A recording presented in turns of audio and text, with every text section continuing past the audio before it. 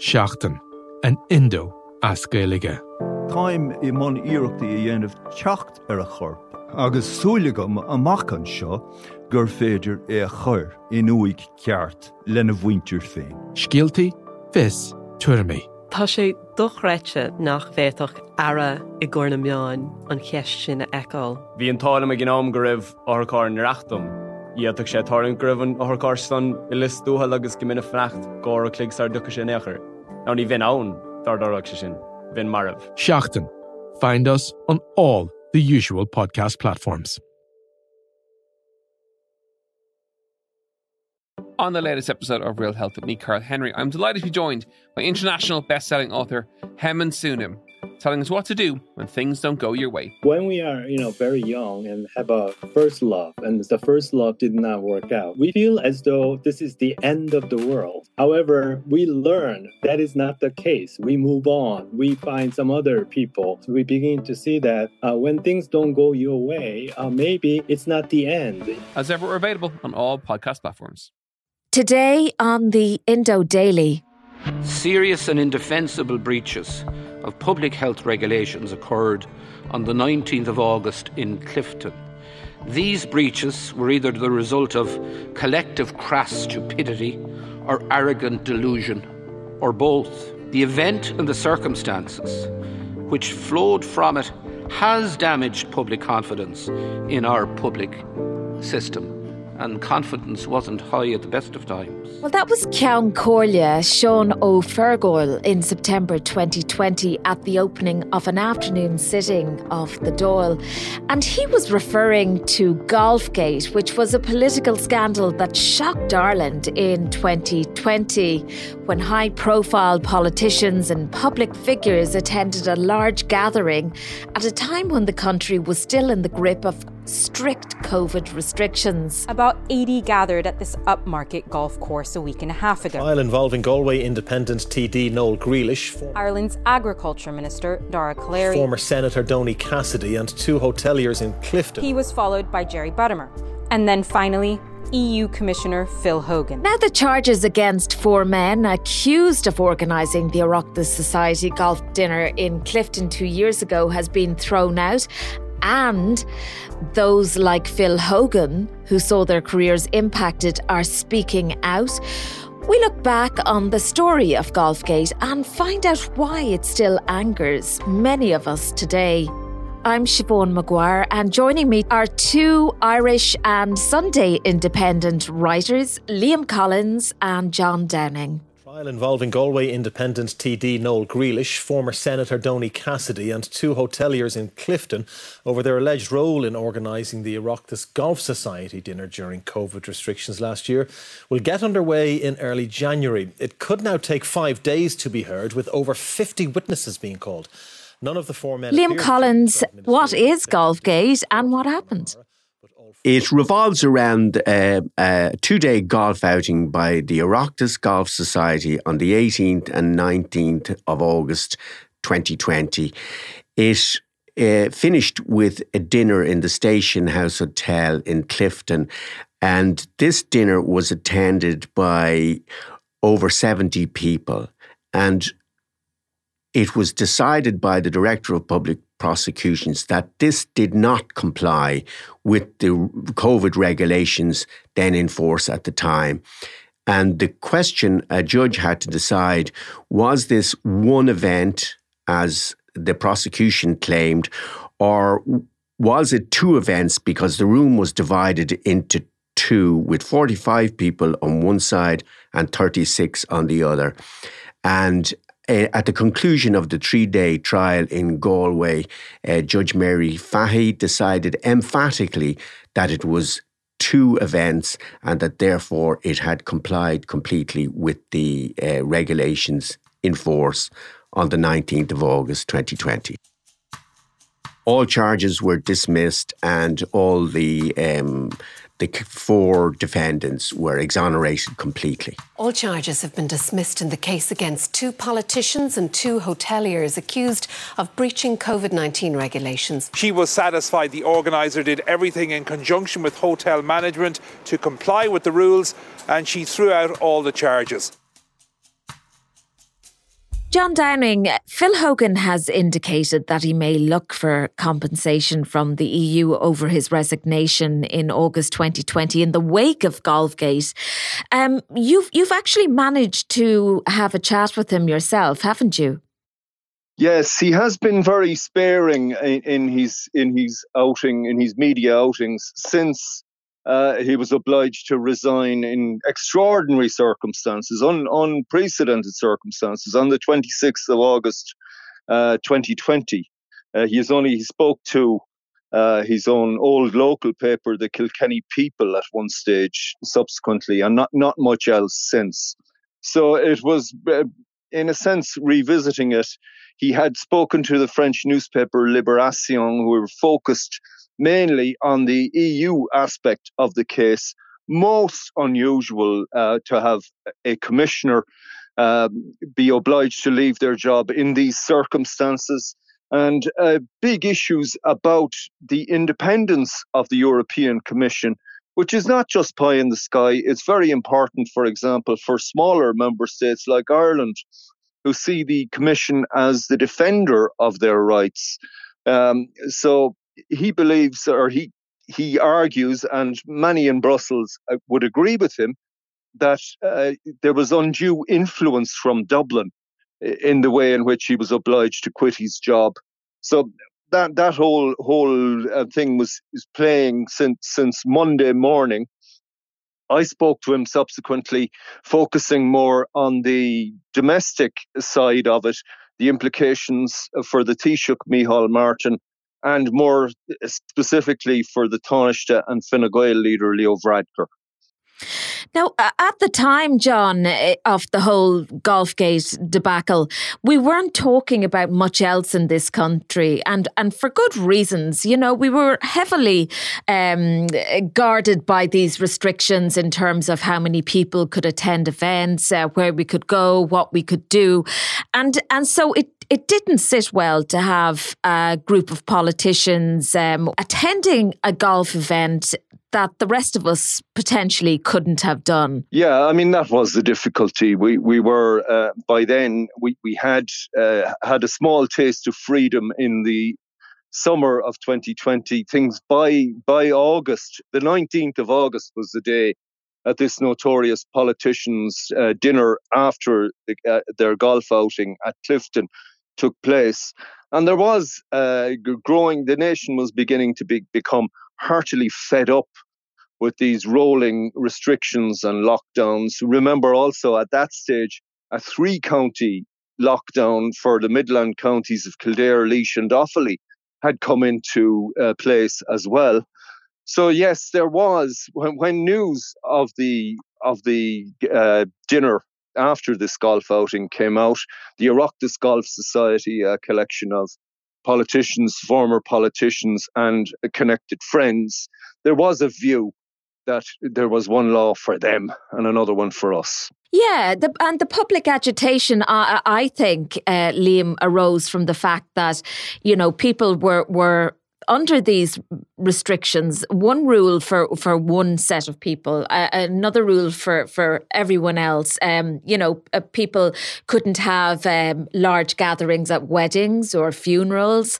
So it just really hit a nerve to think that a group of very prominent people were off playing golf, enjoying themselves, having a lovely, lovely dinner in a nice hotel when the rest of us simply couldn't do that. Yeah, I don't know if that's quite the case, really. I mean, at the time, and this has been kind of forgotten in the furore that followed, the government were actually actively encouraging people to go on staycations. And, you know, the Station House Hotel in Clifton was actually full that night. I know 54 of them were golfers, but there were a lot of families. There were an awful lot of other people staying in hotels, and that was part of government policy. Now, it was changing.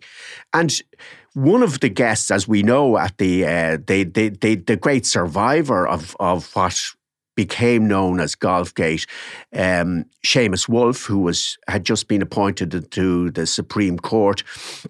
I mean, he made the point in his evidence to to the trial in Galway, that there were 25 rule changes in his term in the Attorney General's office, so in the weeks before this event, and that people were trying desperately to keep up and know what was... The rules were changing so fast that nobody quite knew what they were. The only thing I think is that golfers kind of do lose a sense of perspective when it comes to playing a game of golf. I'm not a golfer myself, but once they're asked to play golf, they just seem to lose all kind of reason. Was this a good idea? Of course it wasn't a good idea, but it had been arranged for a long time. It was a tribute to Mark Killalay, who was a great Fianna Fáil person.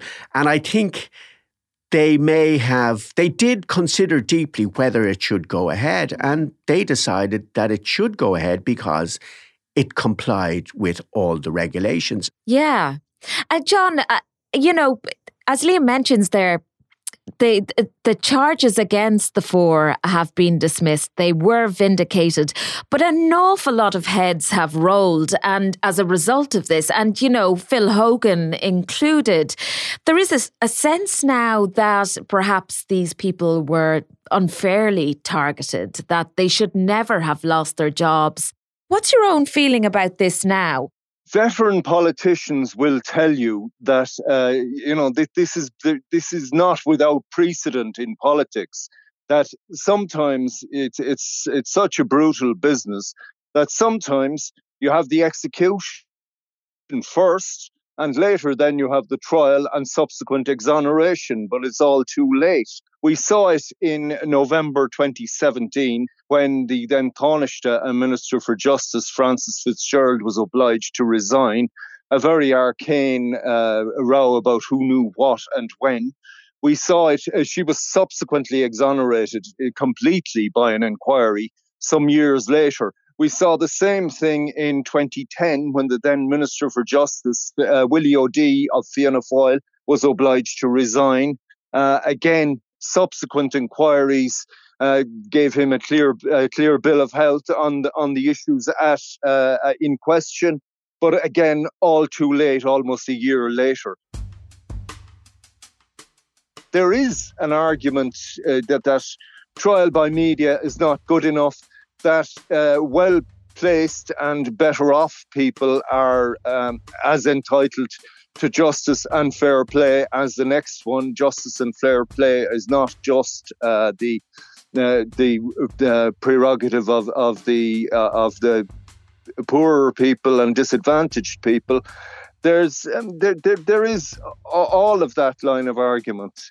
I don't know, reparation is very hard to come by in public life and politics. The people who lost position, some of them in the case of Phil Hogan, he lost a complete career. Some of them, for example, Derek O'Leary lost a cabinet seat, but he continued to have a day job as a TD. Similarly, Jerry Buttimer, who was the deputy chairman of the Seanad, he continued as a senator.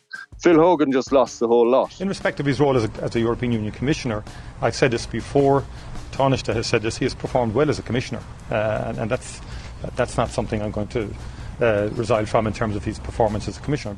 And I have meditated on this very seriously in the last few days, and of course I've come to the conclusion that I should remove this distraction. And he argues that there should be some form of process, not just sort of trial by media and politics and being called upon to resign. So he does have a point for future reference there. Yeah. And I mean, you have two other cases. You have Sean O'Rourke, who lost a gig in RTE as a result of his participation in it. And I think you had then the extraordinary events surrounding Seamus Wolfe, the former Attorney General, who was just about to take over a job in the Supreme Court. I mean, he came under ferocious pressure from friends and colleagues in the legal profession to resign as a result of this. I mean, three senior judges turned up at the door of his house one night and told him he had to go. And, you know, only for he seems to be, I don't know the man at all, but he seems to be a very strong-willed character. He said, no, I'm not going. And he has now been vindicated in that stand. But it looks like the legal profession also got it all wrong about one of their own. And one wonders if he had resigned, well, one doesn't wonder, one knows that if he had resigned, he would have lost the job and he wouldn't get it back. So it is a fairly big price to pay for a round of golf. And I guess that while Galway District Court dismissed all the charges, we can't really say the same in terms of the court of public opinion, can we? No, there are people who still think it was morally wrong, and they make their own comparisons about funerals of loved ones they couldn't attend and weddings. And that's okay, but those, you know, people had choices to make. Some people made very restrictive choices about their own lives and what they would do. Others had a broader opinion, and all this we may be able to look back on it one day a bit more dispassionately when COVID has completely gone or has been, as it seems now, to be under control. But there was also, I think, there was another political narrative as well. I mean, some of the vociferous critics of this golf game were from Sinn Féin, you know, and it suited them because the Bobby Storey funeral in Belfast had been a major story where absolutely social distancing among supporters of Sinn Féin and its former military wing, you know, had absolutely flaunted the laws and restrictions in place at the time. So there was that was there in the background as well. It wasn't just people who couldn't attend funerals. It was it suited some people who had. Mm-hmm. And, you know, as well as, the Bobby Storey funeral, then even after Golfgate, we had Zappone Gate, the Merrion Hotel controversy, Champagne Gate, the Department of Foreign Affairs. We've had a multitude of these so-called events that may or may not have breached regulations. Yeah, and I think one of the things is we need, I suppose, more ready-made regulations and legal systems to deal with these situations. They should be on the shelf, ideally, and ready to activate. One of the things that we have learned is the difference between, and it came up as Liam was saying there. We had the bizarre situation of a Supreme Court judge giving evidence to a district court judge, the lowest rung of the judicial ladder. And he came across very strongly on the difference between what is law, what is a legal directive, and what is public health advice and guidelines. All of these kind of become rolled up in a ball, confounded and messed up. So we do need to be fair to people into the future, and to avoid recurrence of this. We do need a clearer view of the difference between these things and what they are. It was certainly there was a bizarre amount of regulation just pouring out of government buildings. Sometimes logistically it takes a while for that stuff to be written up and distributed around. So that was one of the problems with Golfgate specifically. Guidelines were updated guidelines had not been disseminated. So these are all issues that must be addressed, and they have a great importance for a variety of reasons, not just the efficiency of dealing with public health crises, but also to be fair to people and give people their due subsequently in the case of disputes. Yeah. Where do you see this going now with Phil Hogan, John? Well, he has said he's not ruling out the question of legal action.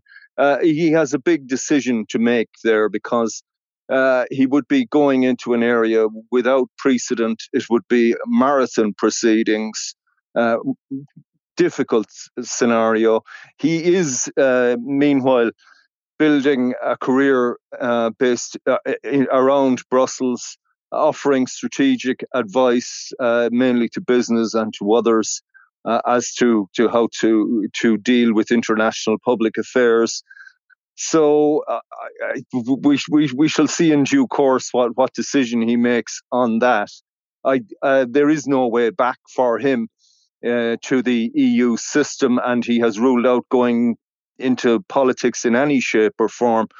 But I think the bigger question of the independence of the Commission, we will hear an awful lot more about that.